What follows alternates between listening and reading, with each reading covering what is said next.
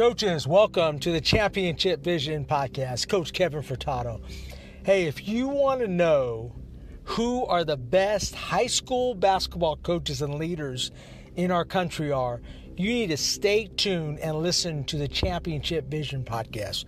We have some of the most renowned and best high school basketball coaches and PE teachers from around the country. Coaches you might not have heard of, but have amazing ideas.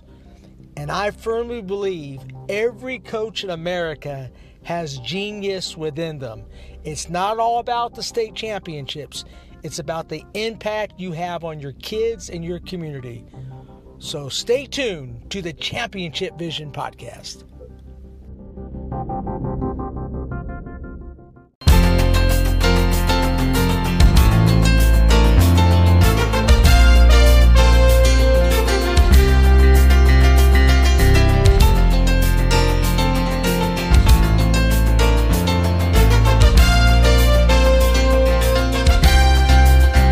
Ball is tipped, there you are. You're running for your life. You're a shooting star. And all the years, no one knows just how hard you worked, but now it shows. In one shining moment, it's all on the line. One shining moment, frozen in time.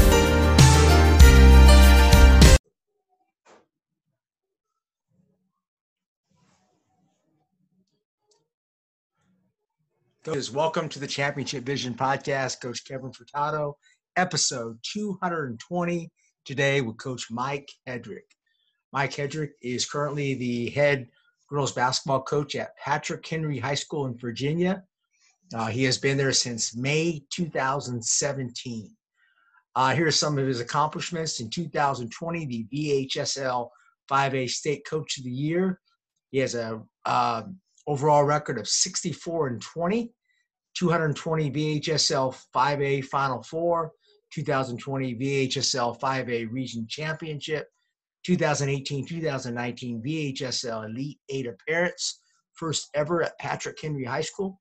2019-2020 regular season and district tournament champions. 33-4 record at home, so that means don't play them at home. 2018-2020 district coach of the year, 5A region coach of the year, Timesland coach of the year in 2018.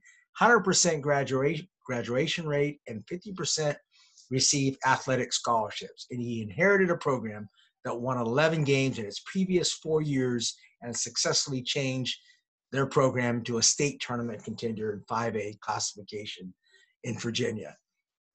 Also, he was the University of Charleston, West Virginia assistant coach and recruiting coordinator, and also he coached at Francis Marion University in South Carolina as the assistant coach. I think you're going to really like the topic today. It's his matchup zone. He's going to give you a great presentation on the details of the zone and how to teach it to your program. So let's look forward to Coach Mike Hedrick of Patrick Henry High School.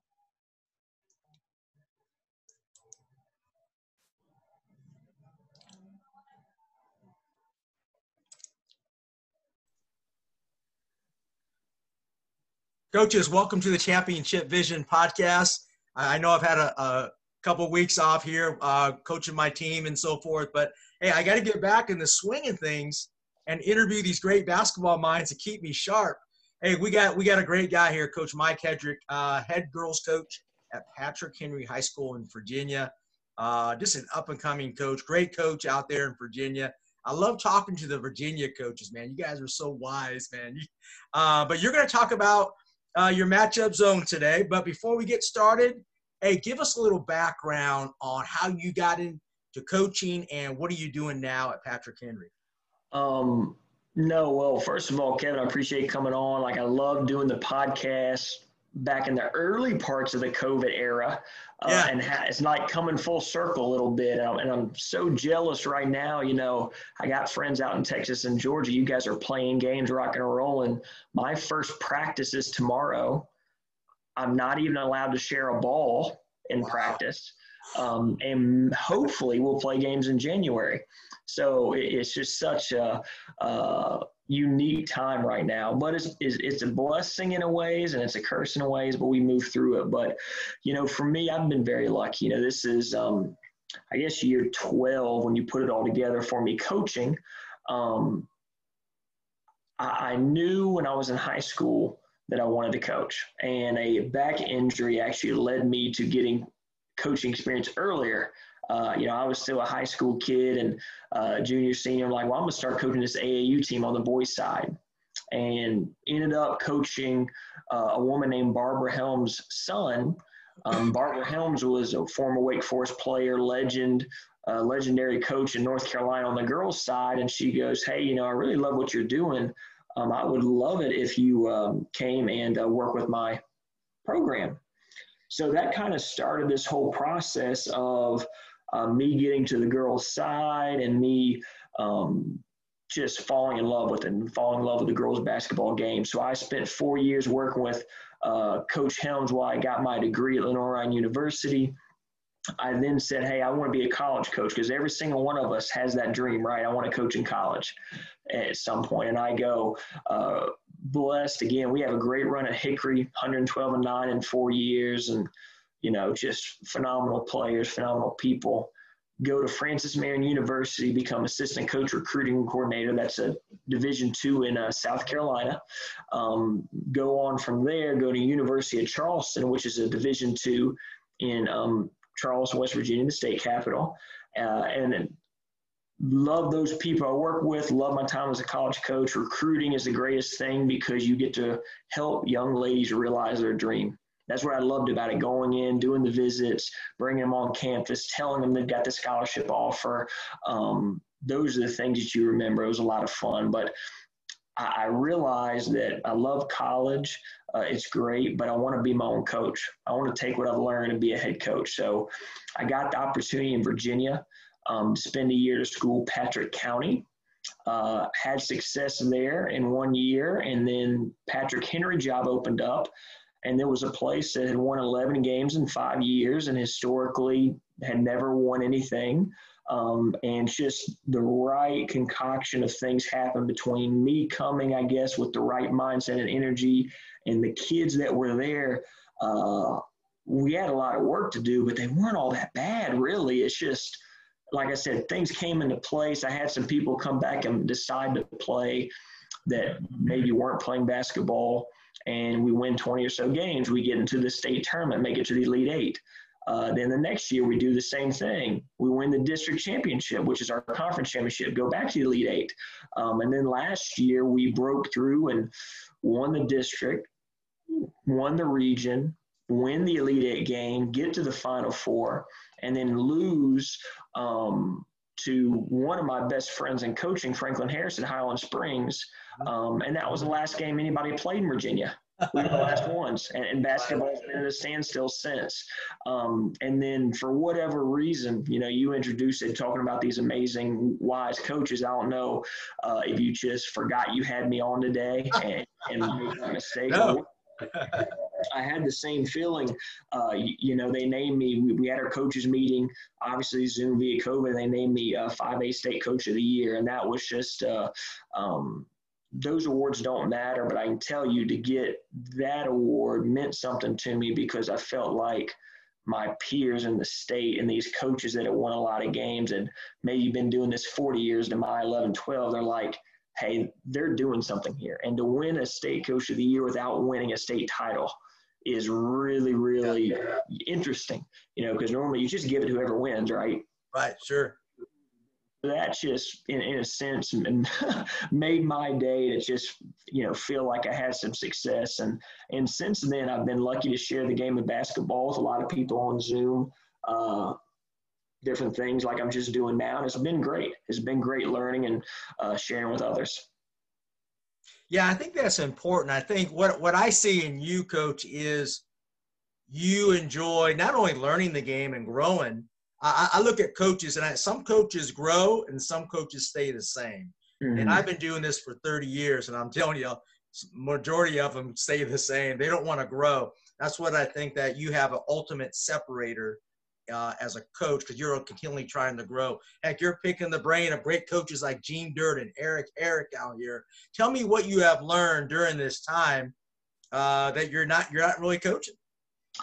The greatest thing that probably happened in my coaching life was in March. You know, I reached out on Twitter and different people I know and like, hey, I want to get some girls basketball coaches that have been very successful together on a Zoom to talk about how they're handling their program through COVID. And I had about, we call it the quarantine 15. I had 15 coaches. But the thing was, is those 15 coaches was Tate Lombard out in Texas, which has won, 1,400 games. Sure. Gene Durden, pretty much every single coach we said and done had just won one state title, but multiple. It was just unreal, the knowledge. And what that's turned into is weekly Zoom calls. We met once a week, and it was just a think tank. And now we don't necessarily meet once a week. We meet every couple of weeks, but we have this group text. And you think about this, when you have coaches, most every single one of them has won 75% or more of their games. Most every single one of them has 2 or more state titles, won 200, 300, 500,000 games, and they're all on a group text. And we all text every day in this group text and going back and forth about, dealing with the COVID stuff, things that come with players, selling drills. Like, just think how amazing that is. Like, that's just phenomenal. And I'm blessed every day that I have those people, because honestly, like I said, we haven't even started yet. I don't know what my mental health would be if I didn't have those coaches that I could share that with. Because even though, you have people around you, if they're not a coach, if they're not driven and it's their life, they don't understand. So it's been amazing to meet with those people. Tell me, before we get in, and I'm looking forward to the matchup zone and your breakdown of it. Before you get in, talk about, you have the shirt on, be better. Talk about your philosophy and your standards of your program, because I don't think a lot of coaches focus on that. I think they go into the season with X's and O's and so forth. Why is be better important to you guys? This started whenever I first got the job at Patrick Henry. I knew we needed something. We needed something easy, something tangible, something that made sense. Because, a lot of times people, and I'm not knocking anybody that does this, but you pick a slogan each year. And you have all these catchphrases, and it just becomes too much. There's no meaning behind it. And be better for us was, honestly, we had no choice because we never won before. Well, first workouts, we couldn't hardly dribble a ball. We couldn't do a 3-man weave, so we just had to do one person dribbling. We couldn't. So you had to start somewhere. So, we're going to be process-oriented versus result-oriented, because honestly, I didn't know we were going to win. I thought it was going to be years before we win. Sure. Okay, let's just focus on being better, focus on being better. Sure enough, it took fire. In that first year, we just kept having success and success, and it made it so easy. And now it's, we still talk about it every day, but we almost don't have to, because the girls in the program already know. And we already, it's just amazing how that's transformed. And this has even evolved, I think, since the last time you and I talked, Kevin, but the Be Better culture, I've kind of looked at, and I put it on paper today for some notes I was taking myself. There's 3 things that as a coach that means. We're trying to develop leaders, we're trying to build stronger women, and we're trying to help kids reach their goals. That's what Be Better is as a coach, and that's what I try to get my coaching staff to understand. As a player, Be Better looks like I'm focused on improvement, not just basketball, but everything. You can't be making F's and then winning games and think that's okay. We obviously have work to do. Love that you're winning, but those games are going to stop eventually. And then we have to know what we're trying to be better at. So for the girls, it's focus on improvement, not just basketball, but everything. But we got to know what we're trying to improve upon. It's kind of like the old saying, we can do drills all day long, but if we don't know how to apply the drills to a game, what's the point? It's the same thing with culture. It's the same thing with, you just have to be intentional with whatever you do, because there's not enough time. And we are very intentional about Be Better, and we're very intentional about having a good culture. And we don't just mean that like Gene Durden says, my buddy, is not just a buzzword to us. It's our livelihood. And that's what we're going to win with. We don't win with plays. We don't win with this matchup zone. We win because of Be Better. And because of the Be Better culture, we can do stuff like this matchup zone we're going to talk about. Absolutely on that. Coach, you ready to share it? We're ready to get going. Absolutely. Anytime you're ready. Yes, just give me a second here, make sure I'm sharing the right screen and everything. So do you see it popped up? It has. Yes, sir. Okay, and let me get into where I go to present mode. Yeah, right there. And you see it now? Perfect. Okay. Well, I'm going to skip some of the stuff. And if anybody wants this, I don't know how, Kevin, you posted on your site, but you can reach out to me with that information there. I will go through anything I need to with you. And I can send you this PowerPoint that has all the videos attached to the PowerPoint I'm going to show you, has all the breakdown drills. I even have practice film I'm going to show you a little bit of. Okay, great. So everything you need should be on here. You don't need to see that boring stuff. That's my resume. But this is something I think is really important. Where did I steal this? Because to say that I created this would just be a lie. We all still, whether we realize it or not, none of us are reinventing the wheel at this point, but I got to give credit where credit is due. And this list, I know I mentioned Barbara Helms earlier. Jay Sparks is who I work with at Francis Marion. Adam Collins was the guy who hired me at University of Charleston. I wasn't a matchup zone coach or a zone coach. I've ran man, we've pressed, I've done all kinds of different things. But about 2 years ago, I was going down the concept of, man, I got to find some way to beat people that are better than me. I got to find an advantage, because isn't that what we're all trying to do? And what this matchup zone is, okay, it's a combination between taking half-court trap concepts from Barbara Helms. It's taking the Jerry Tarkanian UNLV amoeba defense that I learned from Jay Sparks at Francis Marion. It's taking the no defense from Adam Collins, which honestly I could do an entire presentation just on that. We did it at University of Charleston, where we would take one of the guards that shot under 30% or wasn't a very good three-point shooter, and we would let our 6'2" post guard her, but never leave the paint. And you would be amazed that you think that sounds so simple and would never work, just leaving someone open. Completely messed up offenses at the Division II level. And if it messes up offenses at the Division II level, I promise you it's going to mess up offenses at the high school level. So there's some concepts in there from that. And then I had a benefit. I go to every Final Four and go to the coaches clinic. I advise every girls basketball coach to do that. The contacts you'll make, the coaches that you'll meet, the ability to help in recruiting for your players, bar none, the best thing you can do. But I got a chance to meet with Von Reed, who is the associate head coach at Syracuse women's basketball. When I say meet with them, we met in the lobby of the convention center, and we talked for 5.5 hours about everything that they do and about what Jim Boeheim does with the two students and all of that stuff. And I didn't know him in advance. I reached out to him 3 weeks before the Final Four. He meets with me. It's literally that easy. If you just show that you care, these coaches will meet with you. And he was awesome. And he still texts me back and forth. We talk about each other's games. It's been a good relationship. Franklin Harris at Highland Springs, great friend of mine, the guy the guy who sent us home this past year in the Final Four game. I learned from him. And then you'll notice when we get into it, every one of my positions has a term, has its own name.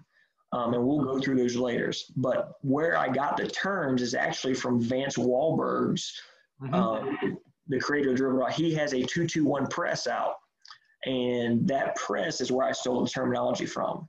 So one thing I tell the girls, and I've given a presentation on this before, and I had tons of coaches reach out, which I'm blessed and humbled about.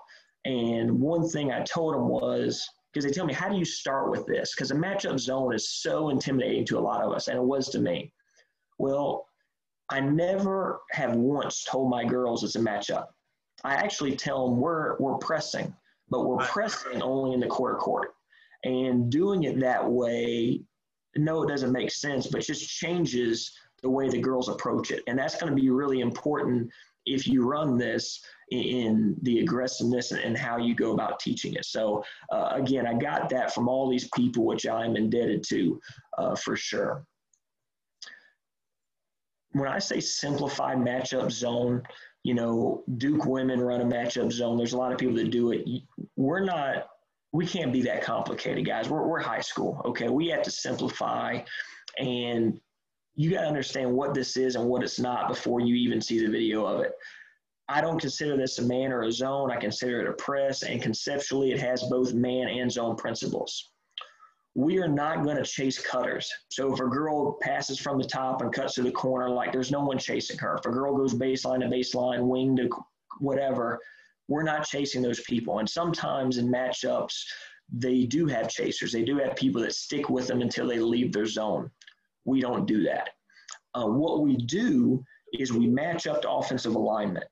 What we do is we match up to the scouting report. So, for example, if it's a 1-3-1 or a 2-1-2 or 4-out-1-in offense, our defense looks different. And what's really funny is this past year, we ran this almost exclusively. I don't think we ran a possession of man this past year and had the best. Well, I would have one game, a buddy say, hey, man, that 1-3-1 looked awesome. The very next game, running the same defense. Hey, what's the key to get your girls to run that 3-2 so well? Like just every single night it looked different. Mm-hmm. Another key to that is scouting report. If you're playing a team that can shoot it lights out, you're going to guard it differently than a team that's going to drive on you can't shoot. And I think sometimes we forget that. We say, well, this is how you do it because this is what I learned. This is what Tart did with Amoeba.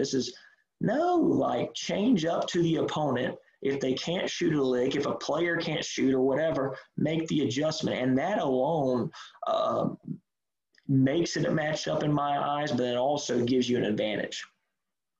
We do have set rules. We do have set positions, and we'll talk about all that as we go through it. Now, why did I do this? You know, and now people would say maybe it's blasphemy not to ever run man-to-man or not to teach man-to-man as much because obviously if I'm running this, I don't have time to teach this along with my press, along with offense. I just don't. Mm-hmm. Number one, it's a chance to beat someone better than us. If you think you're going to run pack line man or whatever it is and beat someone with 7 Division I players when you got 2 Division II kids, you're just crazy. Sure. I don't care how good you do the Jim Boom pack line principles. Their Jimmys and Joes are better. So going man-to-man, going toe-to-toe doesn't make much sense. I'm 5A in Virginia. We play against Princess Anne. Princess Anne has 7 Division I kids on the roster. Like, you better have something if you think you're ever going to be able to beat a team like that. It's confusing because to your opponents and other players because they haven't seen it before. It changes every time you change offensive alignments. And that I think that provides an advantage. Okay, a lot of times we play people that don't scout or maybe just don't, make adjustments on the fly very well. Gives us that edge. I love the versatility. I can play it really aggressive. I can play it really packed in. I can hide people in different spots. Love that about it.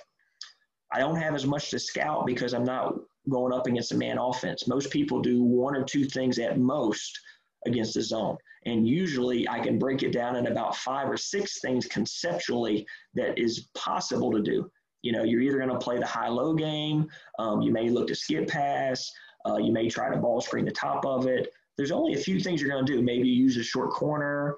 We can figure all that out and we can do breakdown drills to work on it. And a big thing for us is there was less fouling. You know, man-to-man, sometimes you get those one-on-one matchups. That helped. And it was less fouling, but actually more aggressive than we ever played man. So don't think that we're some grandma's rec team 2-3. That's not what we were ever trying to do. And I hope it doesn't look like that on film. And then the last one's really important to me because I think there's a real misconception on man defense, zone defense. First of all, it's all the same, okay? Someone's guarding the ball. The other people are in weak side. It's all the same, whether you're in man or zone, okay? No one is taking your kid at the college level because their ability to be in help side. They're just not. If they are, like, I think that's a lie. They're getting them because the kid's dynamic, can do things with the ball, is a good teammate, can defend, has the athletic attributes. They're not doing it because they know your defensive strategy. And most coaches at college level are going to change whatever you taught them to match their defensive philosophy. Exactly.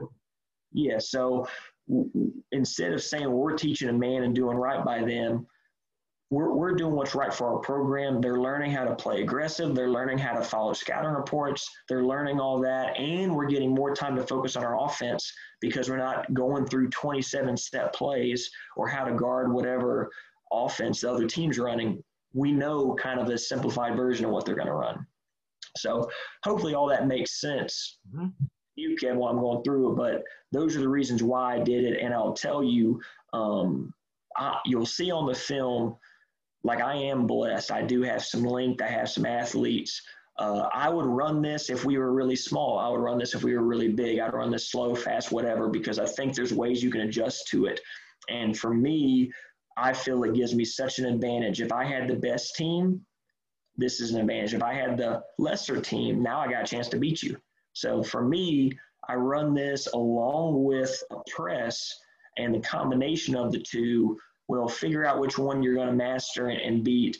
And then if you figure both out, well, you still got to stop us on our offensive end. Can you do that? It gives us a real good chance to win ball games, I feel like. So that's why we do it.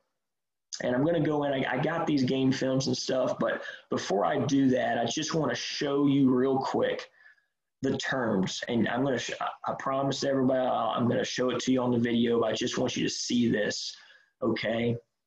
Because these terms are the 5 that I use. And controller, gapper, taker, reader in the middle. Mm-hmm. And I'm not going to go through and read everything because you guys can all read, and that's not a fun presentation.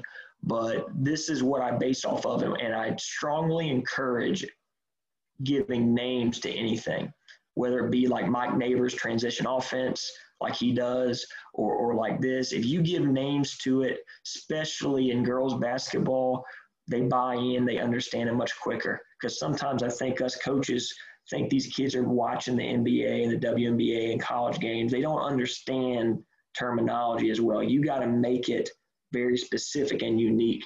And our girls 100% believe we have an advantage every night because we're the only people that have ever taught them takers, readers, middles, gappers, controllers.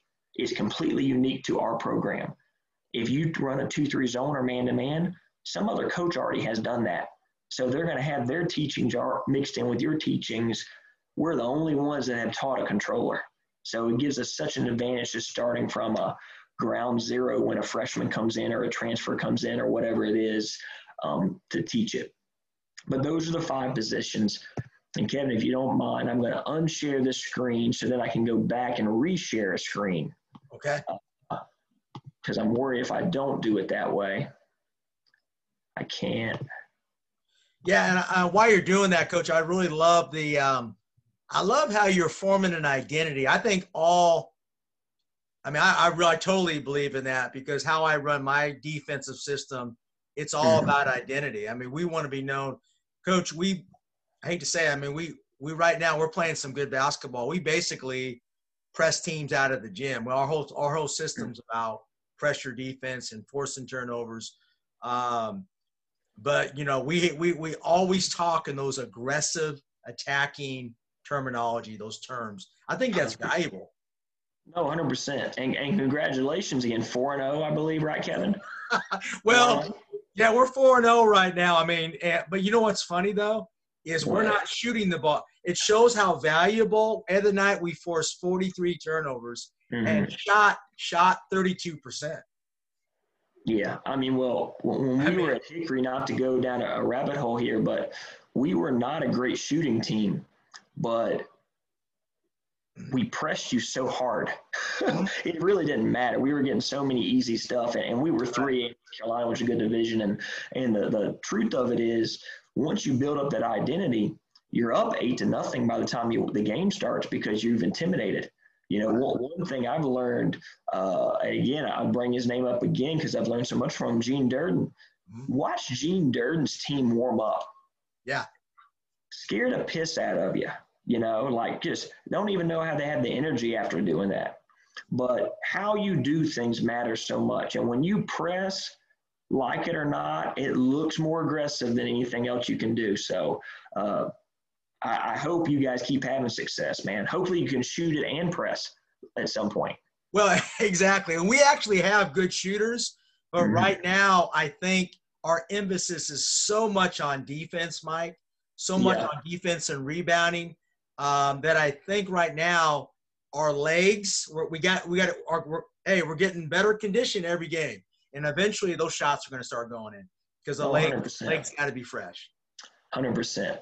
And I'm going to go and start showing this. Now, what I'm probably going to do is just to save time is I'm not going to show every single clip here, but if you're interested in this, make sure either Kevin's going to have it posted or reach out to me, and I'll make sure that you get every video and every clip of this, all right? Because I don't want to take up too much of people's time. So showing this clip, and I just want to stop it and make sure we all understand. So these two people up top, and hopefully you can see my little mouse cursor as well. Yeah. That's controller gapper. So the ball was over here on the right side. She was a controller. She was the gapper. The ball's gone slot to slot, guard to guard pass, and the controller and the gapper switch, okay? So I'm just going to talk about these two positions. The controller right now is this girl. The job of the controller is to control the ball. We're going to try to get the ball into the weak hand of a good player. And we're always going to try to force the ball back to the gapper if we don't know the weak hand. Okay, so this film's a little different. Number 24, scouting report, you know, she loves to go right. So we're going to intentionally force her to go left. But what we really like to do is send the ball back between the controller and the gapper up top. Okay, and those positions are completely interchangeable and will interchange 5, 6, 7 times a possession. Okay, so the controller's job is be on the ball, harass the ball, and force it back to the gapper. The gapper's job is a lot like what it sounds like. Most offenses, and I know you guys don't see it here, most offenses against some type of matchup or zone is going to have a high post and somebody up top for sure, okay? The gapper's job is to be in that gap between the high post person and that other guard in the slot. So a lot of times we see a 2-guard front. If we didn't see a 2-guard front, well, they can sheet in more and be more in the gap into the high post because we don't have to get out as much. So the gapper has to understand their role. The controller has to understand her role. So you see that here. My gapper she's not going to cheat all the way out because you know somebody's going to flash at some point. So you got to be kind of ready for that. Looking at the other positions, this girl here on the ball side corner is the taker. All right. The taker is always the ball side wing. Her job is to take the first pass and take the shot away, okay? No one's supposed to get a catch and shoot 3.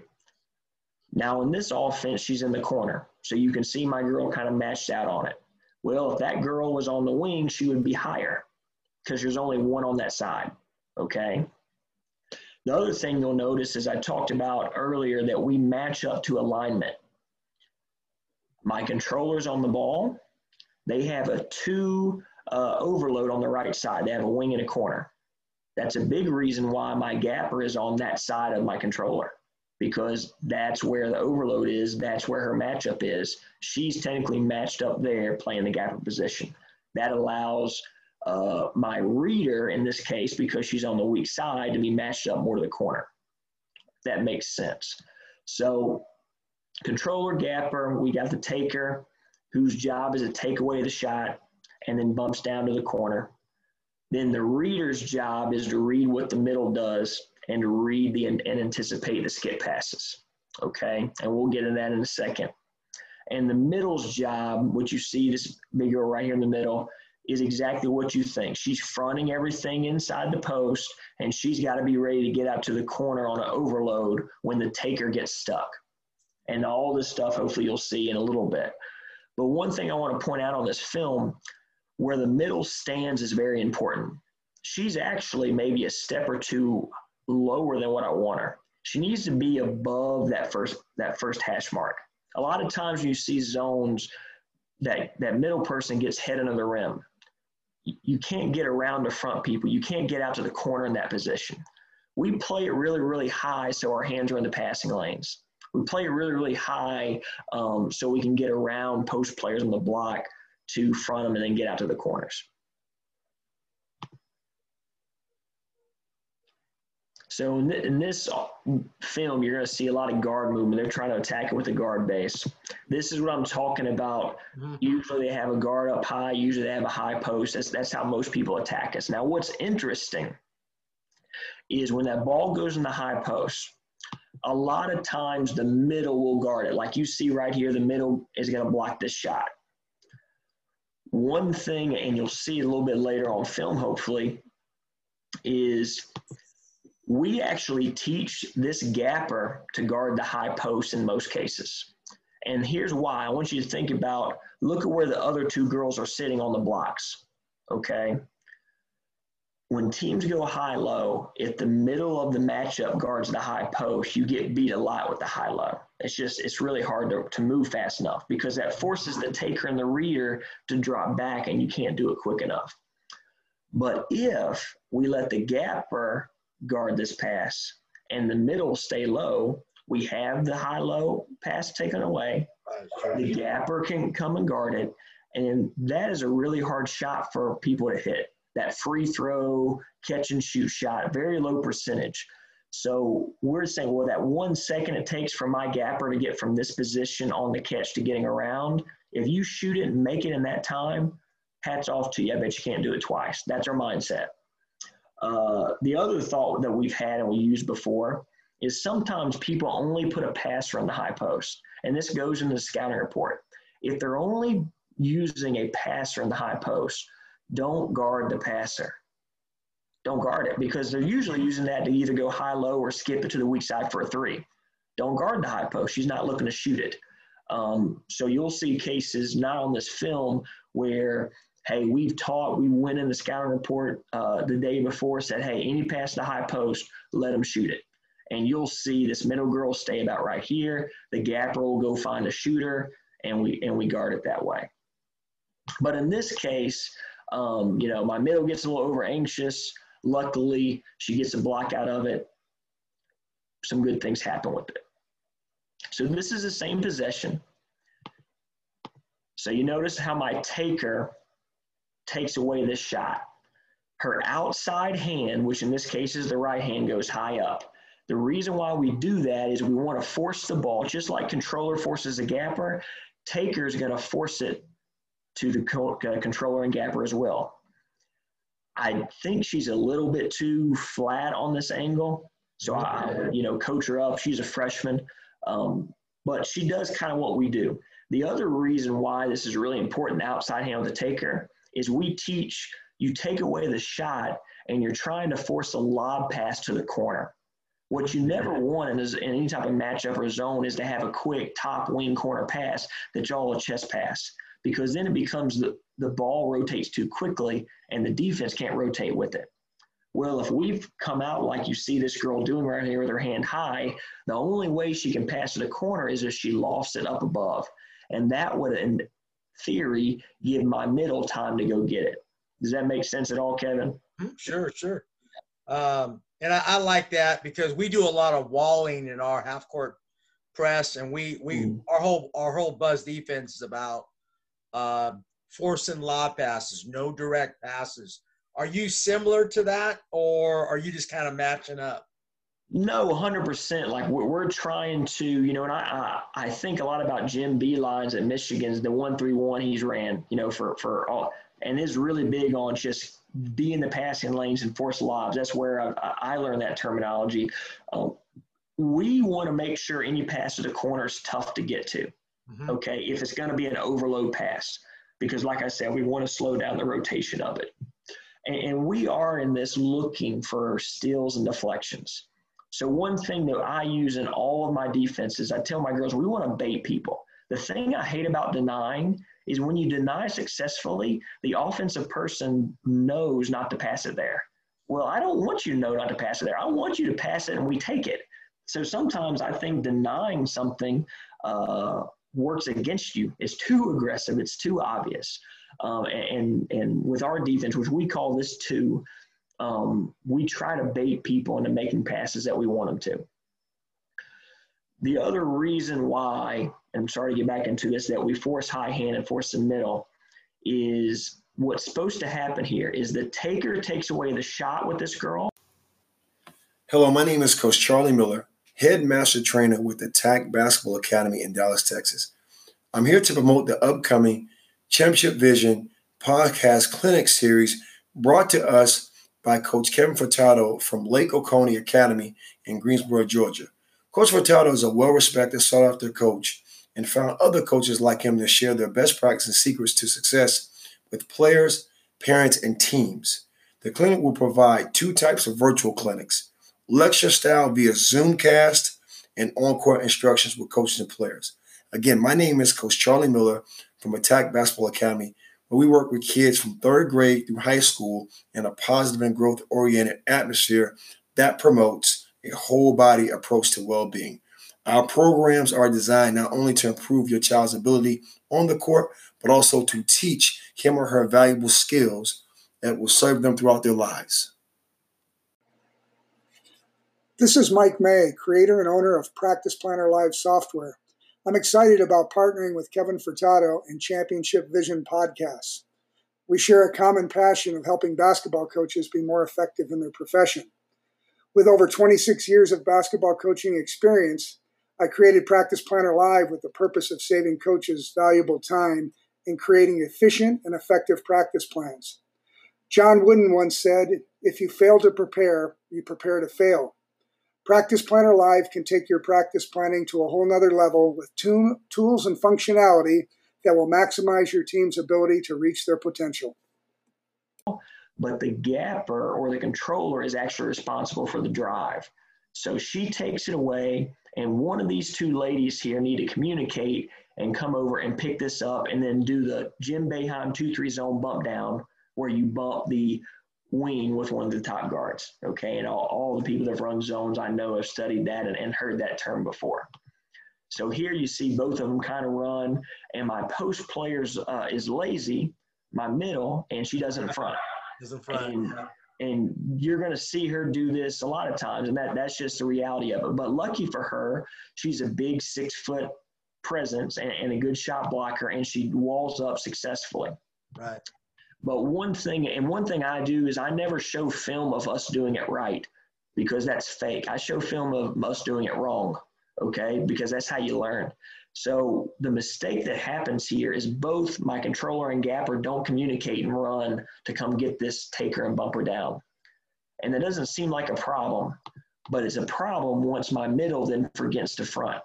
Because now both of these 2 people, controller, gapper, are standing in the same spot, and we're going to give up a weak side corner 3. Gotcha. And that goes into every defense comes back to communication. That's why I said man defense, zone defense, all the same thing. Hey, Mike, can I ask you a question? Sure. What are you willing to give up in this defense, or what are you taking away? Because I think every coach has that in their defensive plan. So the thing that I like about this, and this is off my experience running it with the teams I've had, we take away a good amount of catch and shoot 3s, all right? But the truth of it is we are going to give up some 3s. And here's the math. If a team makes 10 3s on us, most people are like, well, damn, they made a lot of 3s. I'm sorry for using that word. That's from the South. They made a lot of 3s. Sure. But, 10 3s is only 30 points. Mm-hmm. So what we don't do in this is we don't give up layups ever. Ever.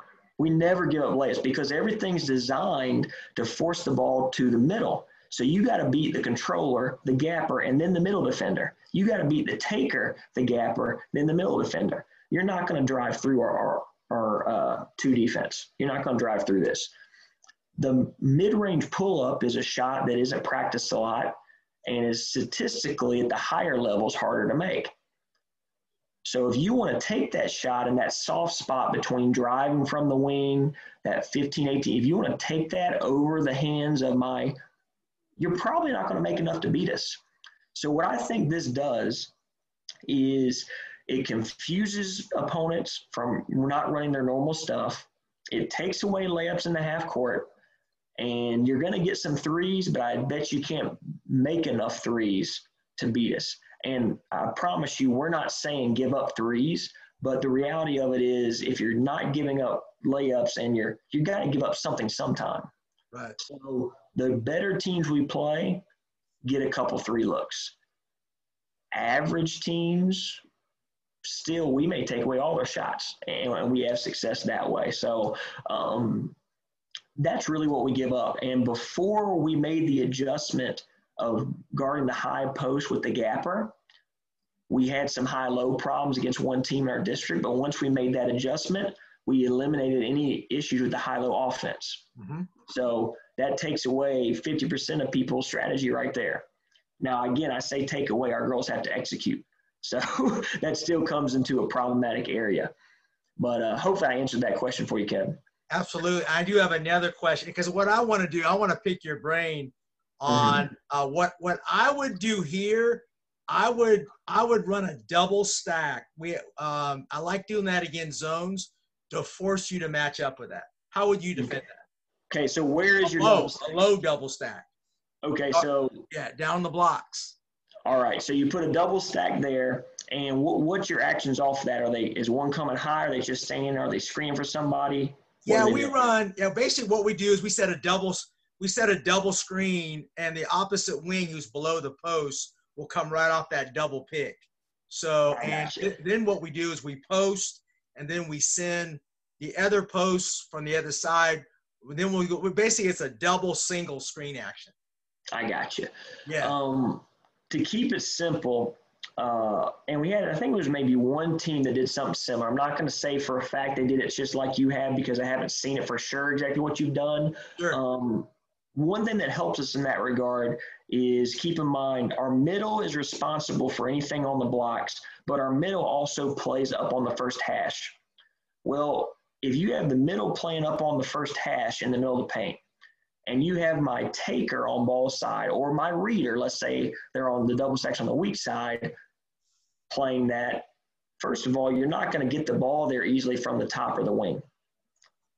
We could decide to front it if you're just sitting there, but the double stack doesn't worry me. What worries me more is where you go from the double stack, because I'm not going to match up on it. Okay. Because if you're going to put two people there and try to throw to two people, well, that works in our advantage, because then what I can do is if you catch it before I front, well, I have my middle between you and the bucket. And if you've got two people committed to 5 feet of space, it is so easy to trap that because you don't have enough spacing to kick out to. So depending on where your other three people are, I can bring my gapper down to trap you. I can bring my taker in to trap you, especially if you don't have a ball side corner shooter. Does that make sense? Sure. Yeah. So, again, it all comes down to it, and I love that too, seeing different ways how people attack it, because it makes me better. It makes me think of different things, you know. But so we're running this here. If it's a two-guard front, you'll see my controller gapper play differently than if it's a one-guard front, okay? You'll see them play it differently if the high post players are a really good scorer and the two people out here, one person out here can't score a lick. Again, it goes back to scouting report. And this is in the playoffs. This is a region championship game. Okay. So the talent level is pretty good. The girl with the ball, 24, she just signed in Gardner-Webb, which is Division I. When we get to this level, it becomes more of a half-court game, as we all know. And we're playing a little bit more. We love, though, to get this very aggressive and play it out starting the half-court. So if we can, and if I think it works, my controller will pick you up at half-court. My gapper will pick you up at the volleyball line, and everybody else is up high, including the middle, who's maybe a step below the free throw line. So we'll bring it up and make it look very aggressive, almost like a half-court trap, and do the same things we're doing here. But as everyone knows, you get deep in playoffs, sometimes you just can't do that. Yeah. I love the different pickup point. I really believe that. I think you definitely show different the show different alignment, show different pickups. I love that. 100%. Now, one of the things that's really key to understand between the controller and gapper up here, so 24 is dribbling and we're switching sides of it. There's two ways you can guard it. The gapper can just switch sides with the controller and the controller stay on the ball. Or the gapper can go jump switch that, which if anybody's run a run and jump before, you guys know exactly what I'm talking about, where we just jump and switch. And what we do is we don't call it, we do it randomly. So like in this case, we decide just to switch it, and that allows the gapper to be ready for this top and then high post action we got going on. Again, the ball goes into the high post. In this case, the middle's guarding it. Normally, we would want the gapper there to guard it, because what you see happen is when the middle guards the high post, you see how my taker and reader have to drop. Right. And they're responsible to get diagonally back and cover the blocks while that occurs. They do a pretty good job of it. And then when the ball goes in the middle and the gapper or whoever it does gets the high post, the controller is supposed to find the best shooter on the perimeter and go shade to their side. So if this girl right here too was a really great shooter, we would try to shade to it.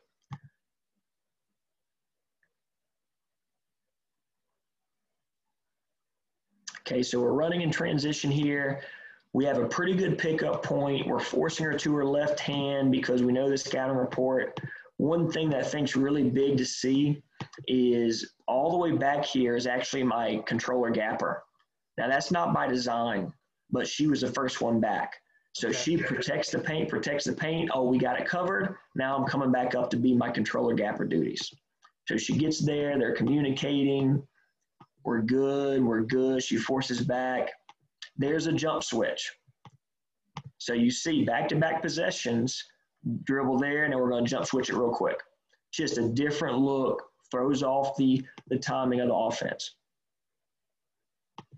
Taker takes it away. Now, if you notice, there is no corner on offense. We believe if there's no corner, so there's no overload, we can trap you on the wings every single time if we want to, because we're trapping on the wings, we front on the post, we got a gapper, it's just easy. What's hard, though, is the girls to see that in real time. So that comes back to scouting report. If we know a team runs an offense that happens, we prepare them. Our terminology is red. Red means trap. Our boys team runs man-to-man. They trap every ball screen. They call it tango. Okay, I probably would call it tango, but I don't want to give our boys coach credit, so I keep calling mine. Exactly right. If I ever take another job, I'm going to call it tango. I'm not going to give him credit. But he's a really great guy, so we should do that. But if you notice here, is what happens. So the taker takes away the shot, high hand, the gapper comes over, and we bump the taker down, all right? Now, a key thing you're going to see on a breakdown is when the taker bumps down to the corner, they don't just run there, they kind of backpedal with their hand in the passing lane. And the reason for that is we don't want the chest pass to occur from wing to corner ever. Well, in order to do that, we have to keep the taker's hand in the passing lane. So you'll see when we do the breakdown drill and how we teach the taker to bump down the hand in the passing lane to keep that lob to a corner ever happen. So we're moving here, getting to the next or same possession.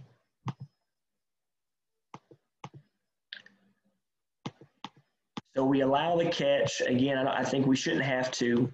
And this is one thing that's really important. And I wanted to talk about this position on the weak side, the reader, okay? The reader has a really hard job because they got to read the middle, okay? Anytime the middle goes out to the corner, they have to come all the way over and help on the ball side post. But they have a really tough job in the fact the reader almost always has two people. They either have a corner and a wing, they have a low block or short corner and a wing every time. And they have to figure out, well, which one do I guard, which one do I not? In this case, since the ball's so low, my reader dropping all the way to the block kind of makes some sense. But look how hard she does to get out there with her hands high to take away the shot. So the only difference between taker and the reader is the same position. But as soon as it goes to ball side, that's the taker. Weak side's the reader. She comes out, hand high, takes away that shot. Even if she gets beat off the dribble, we don't care because that's what we got the middle for. That's why we force things the way we do. But we're going to take away that catch and shoot three for sure.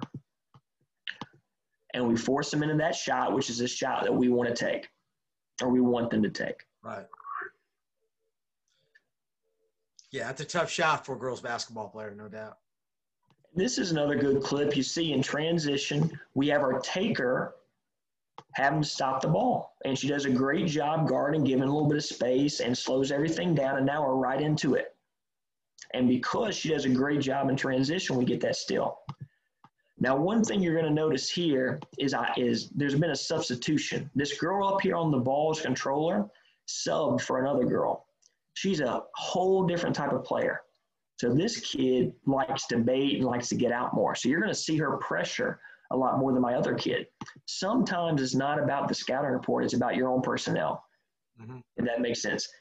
Some kids are more mobile than others. Some kids are more comfortable doing things than others. If you let them guard how they're comfortable guarding, you just making a substitution makes the whole defense look different. And that is something that I didn't find until we started running it, and it gave us a lot of advantage. The biggest thing that she does for us is now our defense extends out a little bit, gives it a different look. So again, takers here. We get it kind of a slow bump down. It's not as fast as I want it to. I like how my controller gap are talking, and we all have freshmen, right? Like, look at my taker on this side, the big tall girl with the bun. Like, how do you not see that screen to get by it? Exactly. Jesus Christ. But here's where I said I'm blessed. Freshman makes a mistake, but we practice. We have the be better culture, right? We practice hard. She doesn't give up on the play. She gets her out there contested. Yeah, good recovery, sure. Yeah. So, and to me, that's a winning play. The matchup zone doesn't win games. That effort wins games. So here's another possession. We're coming down. One thing I tell people, and I think this can go for any defense, this is a Division I player pushing in transition. If my defender runs at her to try to stop her because we're supposed to stop the ball, you're getting blown by every time. There's a reason she's going Division I. So what we do is we sit back, if you notice, we sit back around the three-point line and wait for her, and we're trying to force her to her left hand. Because even the good players, when they're junior, senior in high school, they still got tendencies. They haven't been developed fully, and it's no fault of any coach. Mine aren't either. We just haven't had the time. They're not mature enough. They're going to go – if they're right-handed, they're going to go to their right hand. You never see a completely, left-hand, right-hand kid at the high school level anymore. They all have tendencies. So we pick that up on her, and we force her to slow down versus attack and transition. Now we have them back into our two matchup. Hey, Coach, did they try to put 24? I'm just looking here. Did they try to put 24 like short corner, high post area? I mean, is that we played them earlier in the year. They did that, and what we did is my controller gap were really aggressive. We played it out farther to half court, and they couldn't get the ball to her because we took advantage of their ball handling being weak.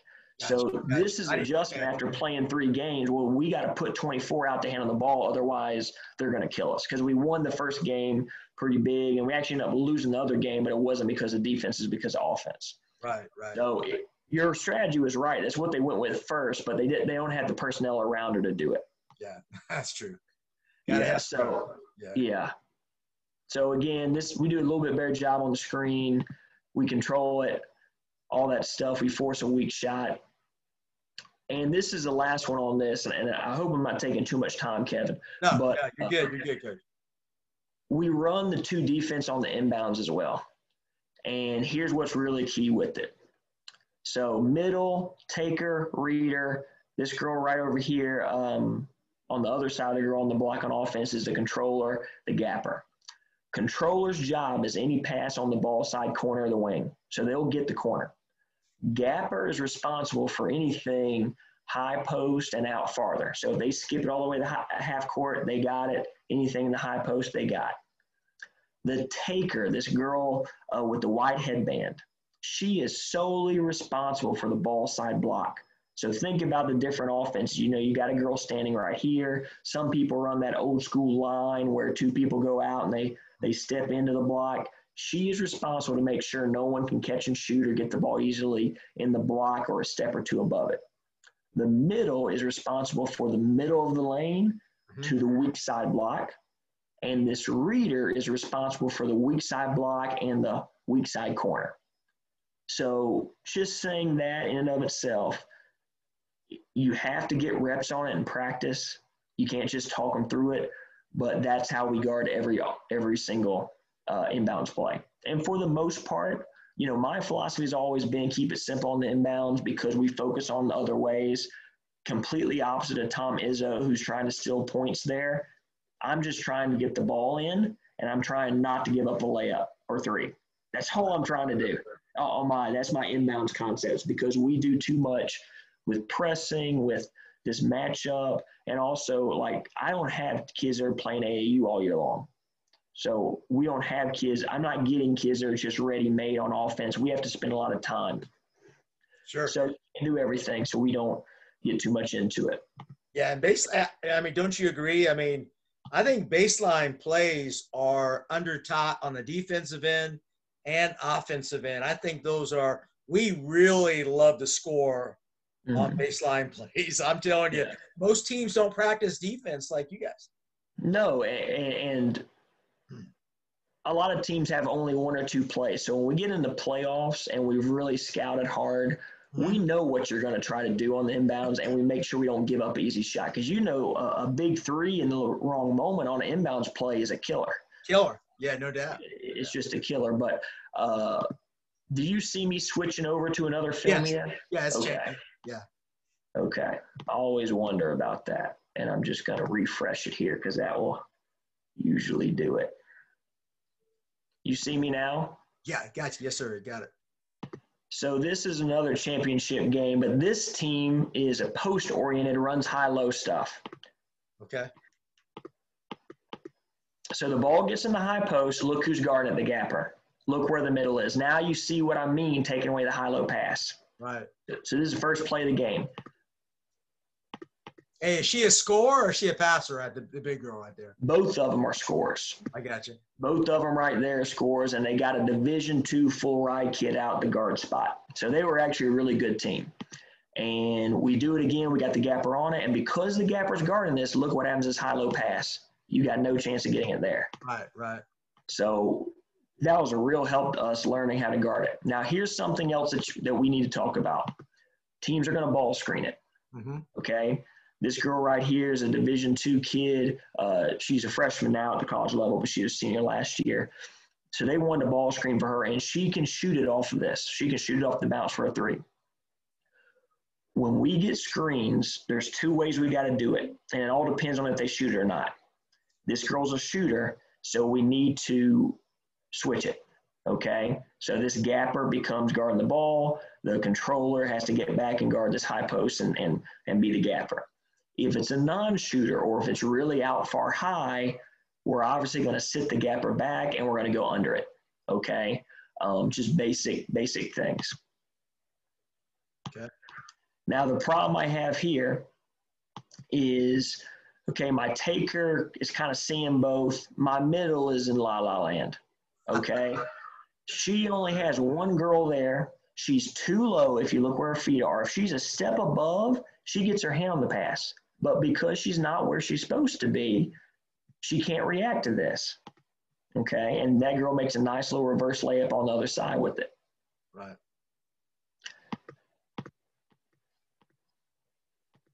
So we're here, pretty active with everything. My reader's adjusting. Now, one thing you see here is my reader's talking about the high post. She's communicating to the controller gapper. We bump down, straight hands. We're really chasing on this possession, but God, we're working our butt off, okay? Like if you just look at, you know, the ball movement. So this is a pretty good high school team we're playing. We get a good closeout there. We almost get a steal in the high post. You know, we body up. She probably fouls there. We get away with it. So some good things happened.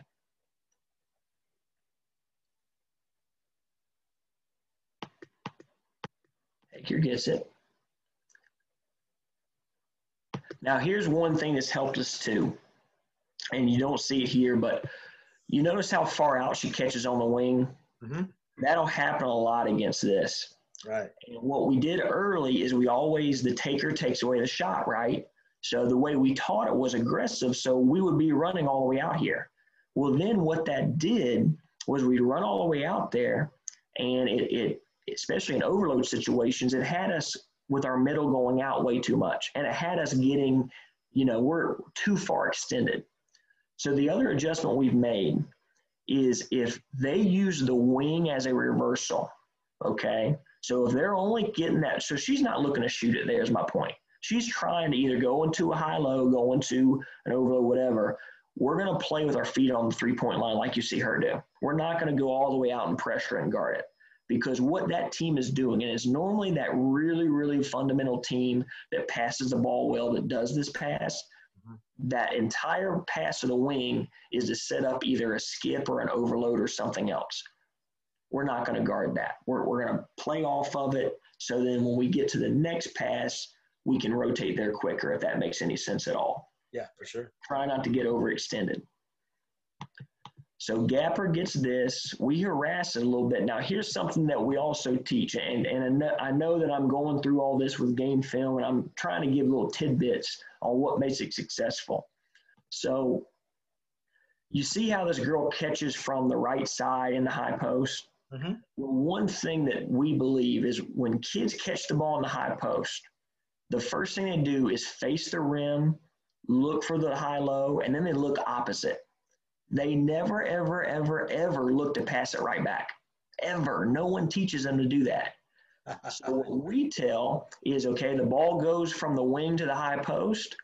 We can go trap and harass it, whoever the controller was. So you'll see here, ball went there. What does she do? Immediately goes and ties it up. Could we easily get beat on a pass back? But it's never happened because no one teaches that, right? Good zone offense is skip to the other side, look high-low, face the rim. It's never pass it right back. So that's an easy way that we kind of have learned to cheat the system a little bit of coaching and how people coach offense and make things a little bit more difficult. Sure.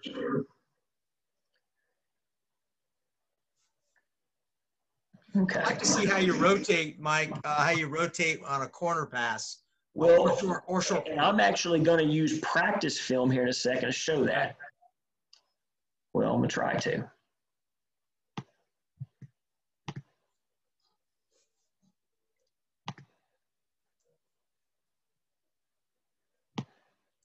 You see me in practice now? Yes. Okay, perfect. So I'm going to show you a little bit of a couple breakdown drills we do. So this one is with the controller and the gapper, all right? And this was during COVID, so if you see those three cones, it's so they can stay 6 feet away from me. I got you. Yeah. I hear you, brother. It's not that I was worried about it. It was that our school district was worried about it. I was wondering. I said, okay, all right, tell me about those cones, man. See, because really she's supposed to be able to touch the ball. She's supposed to be closer. But Okay. So you guys stick with me on that. Right. So what we're teaching here is 2 guards and then a high post. The trash can's the high post. Right. And what we really work on here is scout and report. So in this case, I may tell them I am a shooter and my coach is a non-shooter. And if it's a non-shooter, like right now, my coach is a non-shooter. So you see my girl in purple is the gapper. Where's she hedging towards? The high post trash can, okay? But then if I pass it, she's still doing that. So right now, it must be just normal. Neither one of her are shooters. And that's what I'm talking about right there. We work on jump switching on a drive. You see it right here. I drive, jump switch. We got to talk about it. But we'll go through here, and I want to see if I can get a clip of it.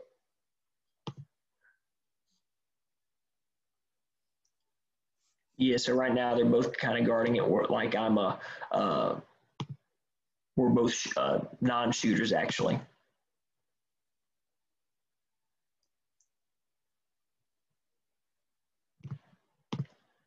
Now, the key thing that we're working on here is when the ball goes to the wing, the taker gets it, right? Taker takes away the shot. But then we talk about the gapper is supposed to come and bump them down or trap if there's no overload.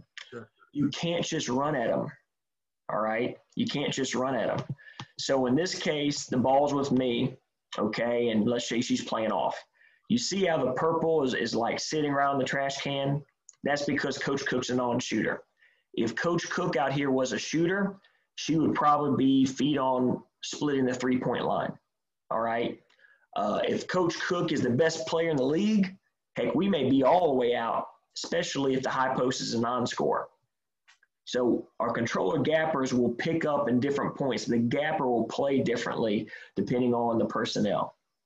But we're working here. See if I can get her going. Yep, got it. So pass is getting ready to go there, and she's got to work on the bump down. The problem with what this girl does right here is she runs straight to it. Right. So if you do that, you're not at an angle to guard the drive.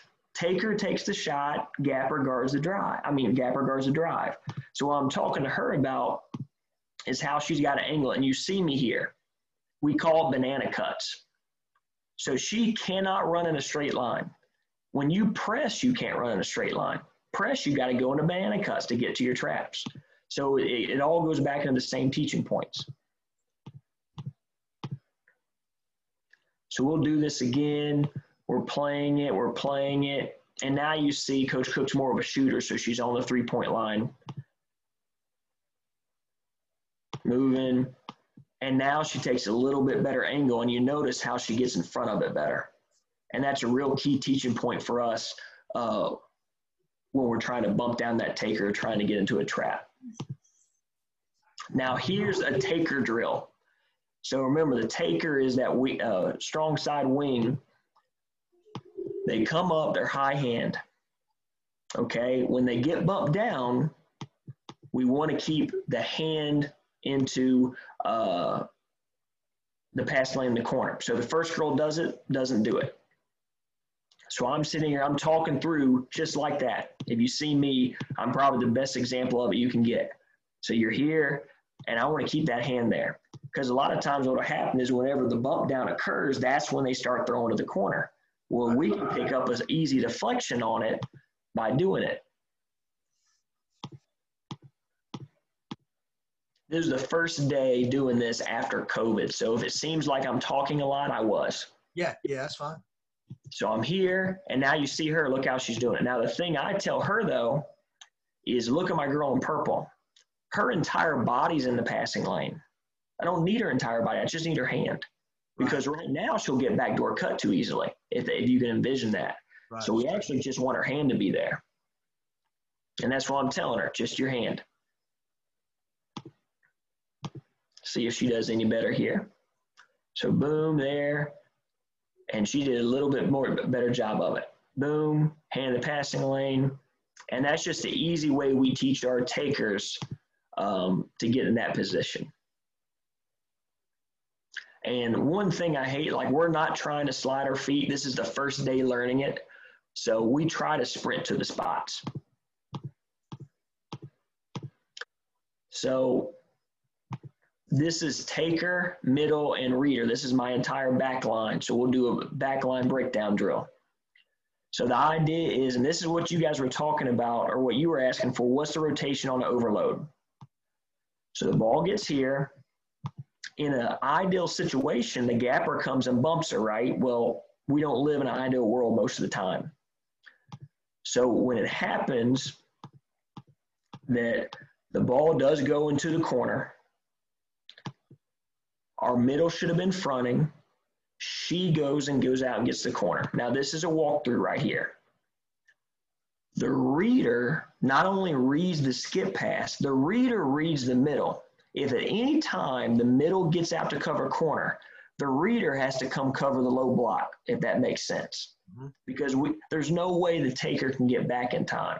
So what occurs on a corner overload is she gets out, my taker drops back. If you're familiar with the amoeba defense, the Jerry Tarkanian short slide is what we're doing.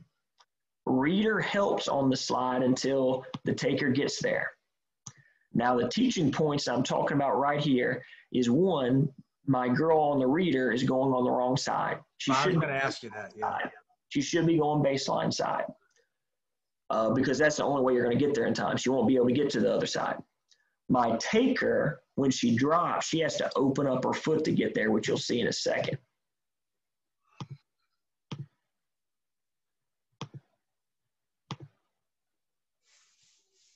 And when you guys play the video, you should hear me talking some, but now that I'm talking while I'm doing it, I don't want to hear myself both times. Okay.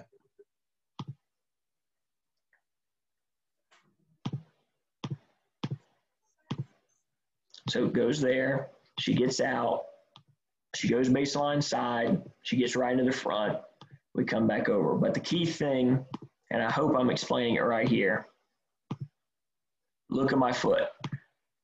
Right.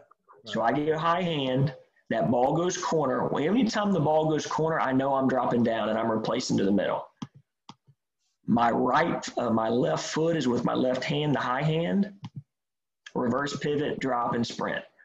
And then I put my hand out as I go back down, and that helps me cover the distance.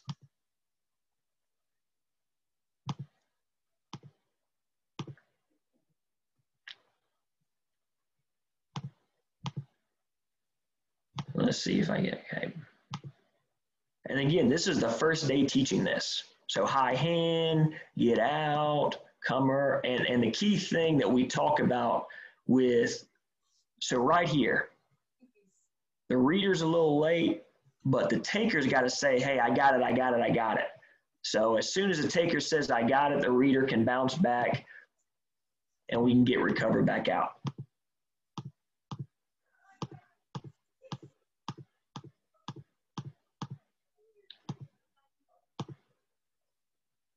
Boom. Again, a little bit better job. Now we're locating. Now, here's something that matters on who you got. So if you remember the film I showed you earlier, I had this big player in the middle. I kept saying it was a little slow. She was a player I had to keep in the middle, okay? She couldn't understand the other positions. These three, this year, I'm trying to get them interchangeable. So what you'll notice is my middle becomes the taker when the ball gets reset, and my taker is now the middle. Right. If we can do that, we just speed up a lot of things, and it could really go to our advantage.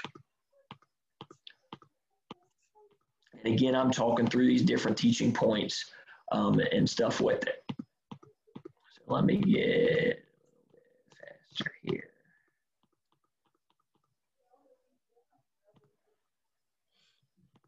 And now I think I got all 5 out.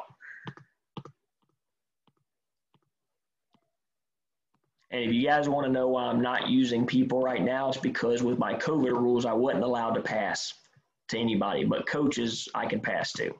Yeah, sure. So you notice already on film how much more aggressive the controller gapper is here. So we're teaching, we're getting out nice and high. Boom, we take it here, working on it. And the one thing I really like, and I know it's against a trash can, so it doesn't really matter, but like you look how hard this middle girl goes to front. Right, sure. You look at the details of she's above the first hash. She fronts. She's above the first hash. And the reason why that angle's so quick is she's coming high to low to front the low post. So you see us here flying around, chasing, we're going, and this is kind of an example of us getting a little bit more aggressive with it and going out. So, hey, Mike, and I think that's great. I love. Well, I think your defense. It looks like it's going to be a little quicker this year, if you play. 100%. This is probably the best team I've had. Like, you know, like this girl right up here in all black. She's a freshman. She was 8th grader last year. Like she's went on a visit to a mid-major school the other week. So she's got some potential. The girl in the middle right now is a transfer senior. You know, she came because honestly, like she got tired, I guess, of, you know, not being recruited, not winning. So she's like, well, I'm going to come over to where greener pastures are, she thought. And now she's getting yelled at every day for things that she never knew she was doing wrong.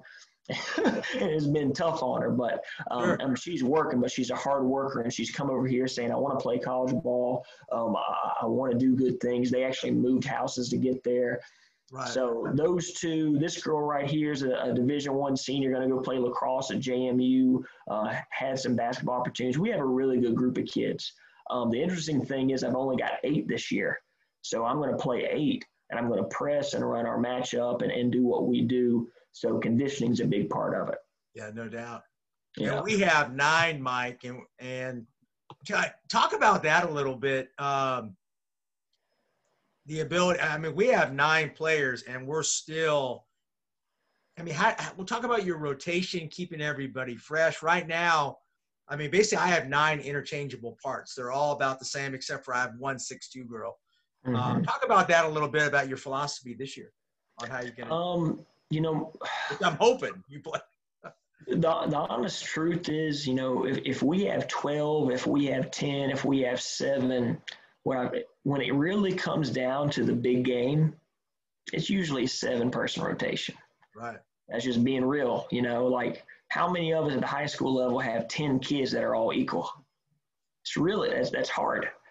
The belief I have, and I learned this in my time at Hickory, is in a high school basketball game that's 32 minutes long, and you only play them twice a week, at worst 3 times a week, there should not be a high school basketball player, if they truly care, that could not play 32 minutes and press that entire game. That's my belief. Right. As hard as we practice, I should, in theory, be able to put 5 out there that press hard and run the floor for 32 minutes for one game on a given night. My proof in that is we're in a culture where they play 3 games in AAU in a day. Now, probably not as hard in some cases, right? But there's still a lot of action, a lot of travel. So we feel like the 8 number we have helps us. Now, it helps us that we have a talented 8 too. You know, sure. The problems become when you have lower numbers, whether it be by choice or by circumstance, is, well, how do you get practice numbers? How do you go 5-on-5? Right. Well, that's why I'm a big proponent in you better have young people on your staff that can play. And it better not be you as a head coach, because one of the hardest things doing is coaching. One of the most dumbest thing to do is to try to play and coach. Can't do it. So, you know, right now I've got 2 people on my staff that are former players that can still play. They can come in and probably give us better practice bodies than if I had 11th or 12th person. Right. So I've had small numbers. I've had big numbers as far as 13 or 14. Rotations all come down to 7 or 8. What I'm selling my team on this year is, hey, everybody gets an opportunity to help. You know that. There is no way to not help. I'm going to play 8. It's going to be you. So now we got to make sure that you're doing the right things once you're out there. Great. Mm-hmm. So, and again, and I hope I feel like I'm rushed through this, but at the same time, try to cover everything in a short amount of time. If anybody has questions on it, please reach out to me. And I'll be happy to share. And the last thing, just to end, is with the PowerPoint, when you go through it, there's some things on here, and my apologies as I'm a little slow. Do you see the PowerPoint? Sure, got it. Yeah, I always want to ask those questions. So I stopped you at this, but the PowerPoint also has individual notes for all the positions. So controller, gapper, you see all these things. And a lot of this is stuff that I mentioned on this presentation, but here it is written out, okay? And then I got taker reader notes.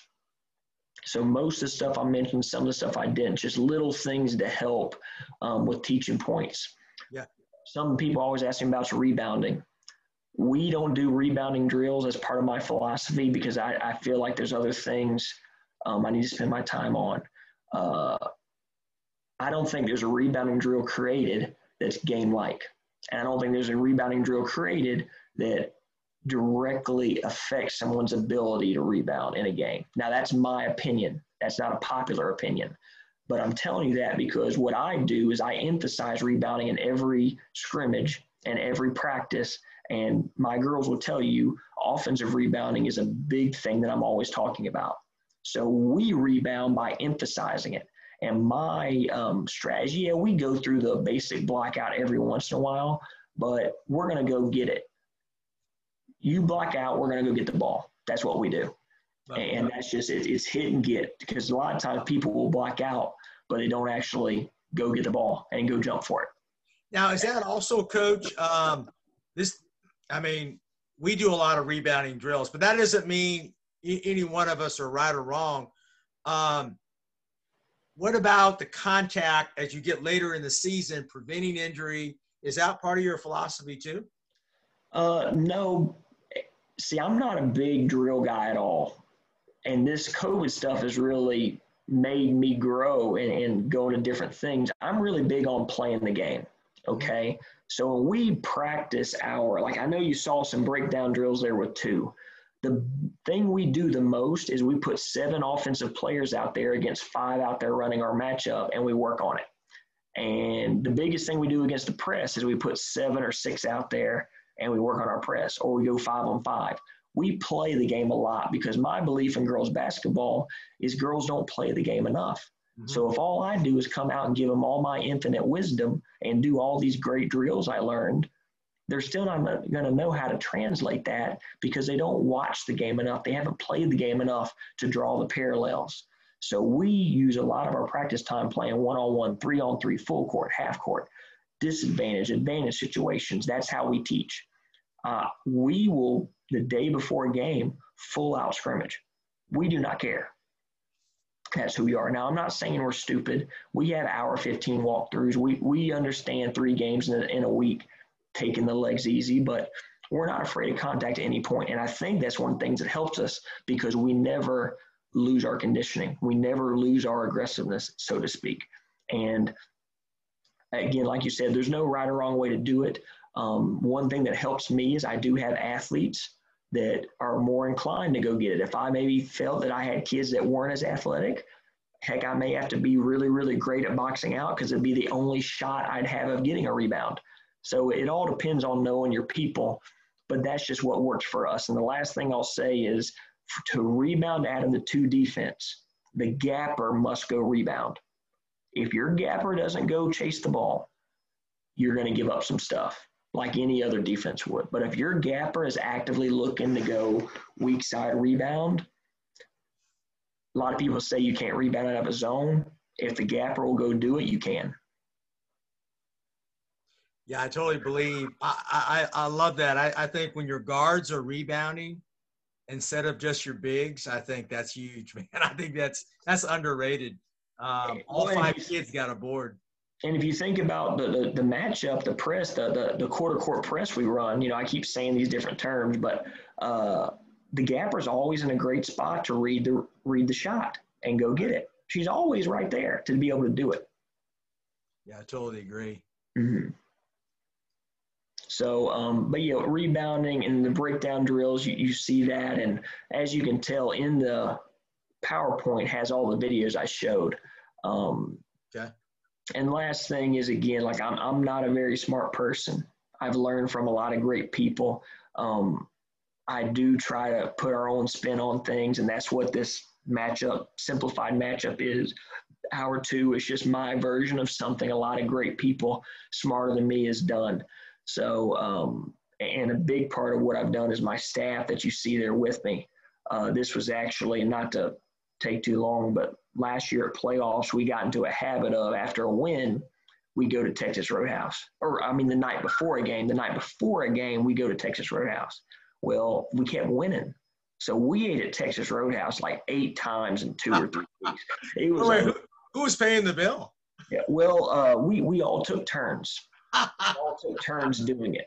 That's right. Yeah. So, but you know what? Honestly, last year, as great as the run was, some of the best memories I had was at that Texas Roadhouse. Believe it or not, that was, I look more fondly on that moment than the moment we were cutting the nets down for a region title, just because the camaraderie and, we all know how much goes into coaching, and to be able to give back and have them all apart. And the two females in there are former players at PH that were there when the program was not very good. The male that's sitting on the left side of the table away from all of us is actually that, I told you I had a girl wearing all black. She was a freshman. That's her father. He came on board last year. And the guy sitting next to me is our head football coach, who's actually my assistant, which is one of the oddest things ever to have a head football very coach. Interesting. Yeah. So a lot of knowledge, and he's won 7 state titles. So it's good to have somebody like that to bounce ideas off of. Yeah, that's really cool, Coach. First of all, you got different viewpoints there. I love the football coach because that's rare. He's gonna really add to just how to win, what it takes, and I think that's great experience. I love coaches who add experience to their staffs.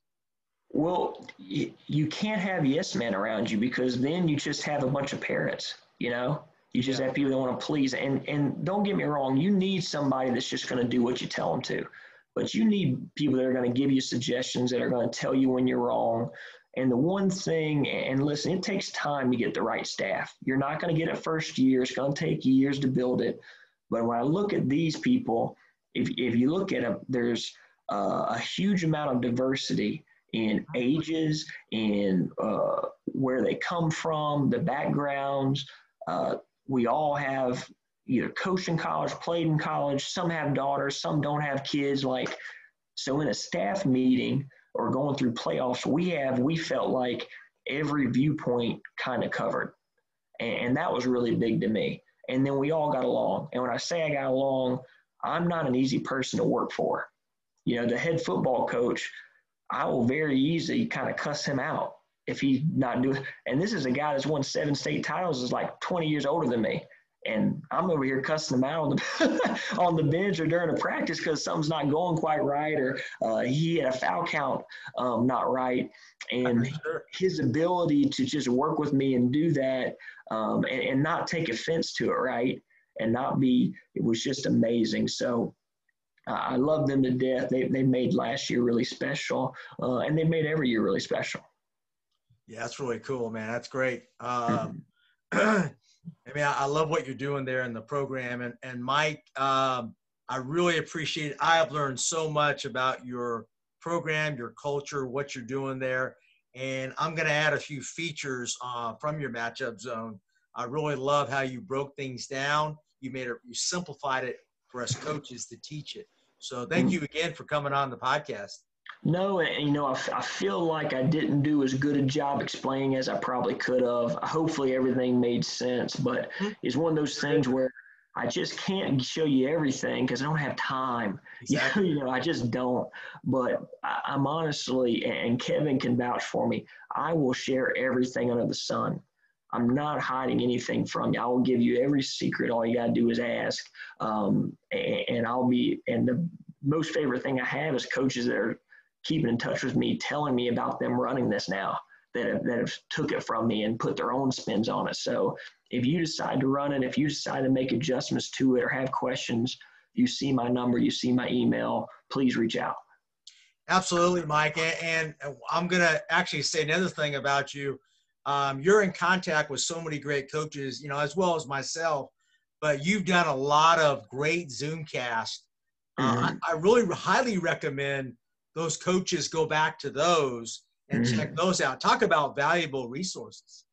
Yeah, if you go to my coachmikehedrick.com, you'll see it's kind of an online portfolio that I have that has all kind of stuff about me. And I designed that to, so for a lot of different reasons I designed it. But one of the features, it has a bunch of media on there. And I've been blessed to, be on Championship Vision now my second time. I don't know if you're keeping count how many times. I want to one day be the most.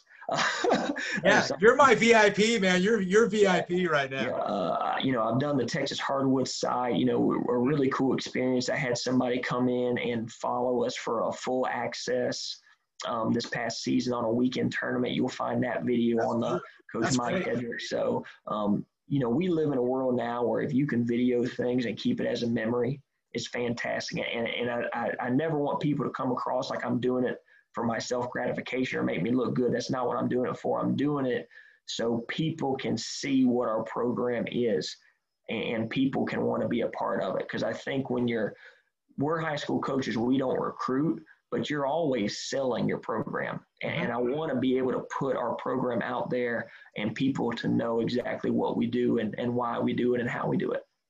Yeah, and that transfer kid that you have, she didn't come over there she came over there for a reason. She trusted you and your program, so obviously you're doing the right things over there. Well, and I got to have the Bill Clinton moment. At no point in time did I recruit that young lady. I got to put that out there. That wasn't. But, one of the things, every single program that starts winning, kids want to come be a part of it because kids want to win. And transfer culture is transfer culture. And the one thing I hate about it is I've been on the side that blame, man, that coach is stealing our players.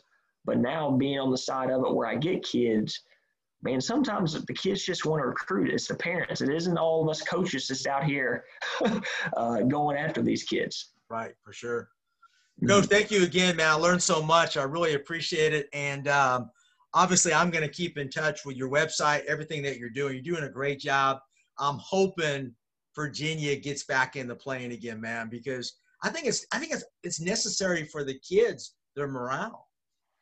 Well, we have unique rules here in Virginia, and I've been very honest with them. Saying, girls, we may not play, but I'm going to tell you what, if we don't have a VHSL season, we're going to run as an AAU team and play in some AAU events. So either way, you're going to get filmed. Either way, we're going to stay together. And I'm going to tell you what, that has made our girls at such ease because they know no matter what, we got a plan. And now, again, one thing all this has shown is, man plans, God laughs, right? So but at least they feel like we're doing everything we can. Because, a lot of times high school programs, if you're not doing anything, you're not doing anything. Well, we've done the exact opposite. We've tried to stay engaged and try to do different things throughout COVID, throughout all this. And I hope for them, they all get an opportunity to compete together in some way, shape, or form. I hope my people that are trying to get recruited in college can get some good game film to do that with. Yeah, great idea. Great idea about the travel ball, just in case. Yeah. Coach, thank you so much. All your contact information's on here. Is there anything you'd like to finish up with? But again, thank you so much for joining us. No, again, I appreciate everybody. And even if you listen, if you think it sucked, if you think it was great, I'd like to know either one. So please reach out to me. I love meeting coaching friends. I love just building relationships and would love to hear from any of you, no matter what level, boys or girls, and just talk basketball. Coach, thank you so much. Hi, this is Kurt Gilsdorf, Clackamas Community College women's basketball, formerly Oregon City High School girls basketball. And as a veteran coach, I'm always looking for new ideas, new things to listen to, somewhere I can improve my coaching. And I've discovered the Championship Vision podcast from Kevin Furtado, and it has become my number one go-to podcast each and every week. Kevin brings in guests that provide a unique perspective, whether it's on X's and O's, philosophy, drill work, whatever it might be. He's going to get something out there that's going to help me as a coach get better, and I think that's what we should all be doing as coaches, is helping each other get better. Kevin himself is always hungry to learn, and you can sense that in his podcast. And so, again, I can't recommend it highly enough. Championship Vision Podcast. Kevin Furtado, keep up the great work.